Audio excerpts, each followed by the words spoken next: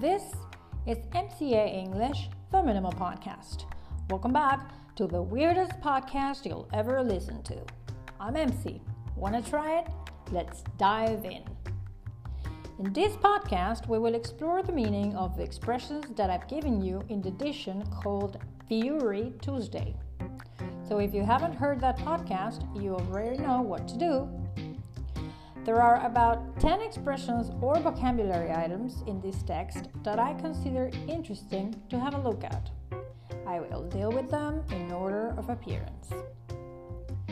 To bottle up, to hide a feeling or emotion.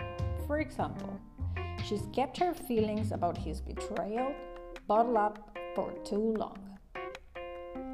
To let off steam, to do or say something that helps you to get rid of strong feelings or energy. For instance, she runs after work to let off steam. Never ending, something that seems as if it will never end. We're going through the second year of this never-ending fucking pandemic. You name it. Used to say there are many things to choose from. Example, I've tried every diet going. You name it, I've tried it, didn't work. To have something in mind. To have a plan or intention. Do you have anything in mind for Monica's present? I've had it. To be frustrated to the point of exasperation with someone or something. Example, I've had it with this fucking construction I have next to my apartment. To work one's magic. To use one's unique talents or charm to obtain a desired thing or outcome. Whenever I can't get my car started, I have my dad come over and work his magic on the engine.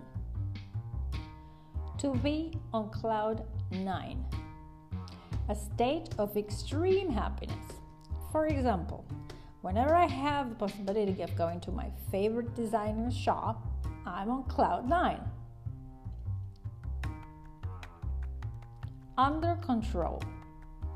In a state in which the elements of a situation are functioning or occurring as they are desired or required, managed or handled such that the desired conditions continue. For instance, that leak still isn't under control. We really must call a plumber.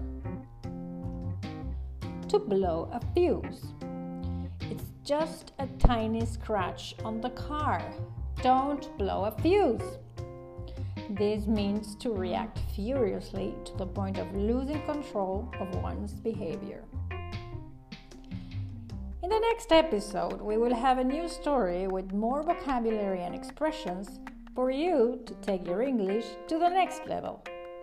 Remember, practice makes perfect. This was MCA English, the Minimal Podcast. Catch you later.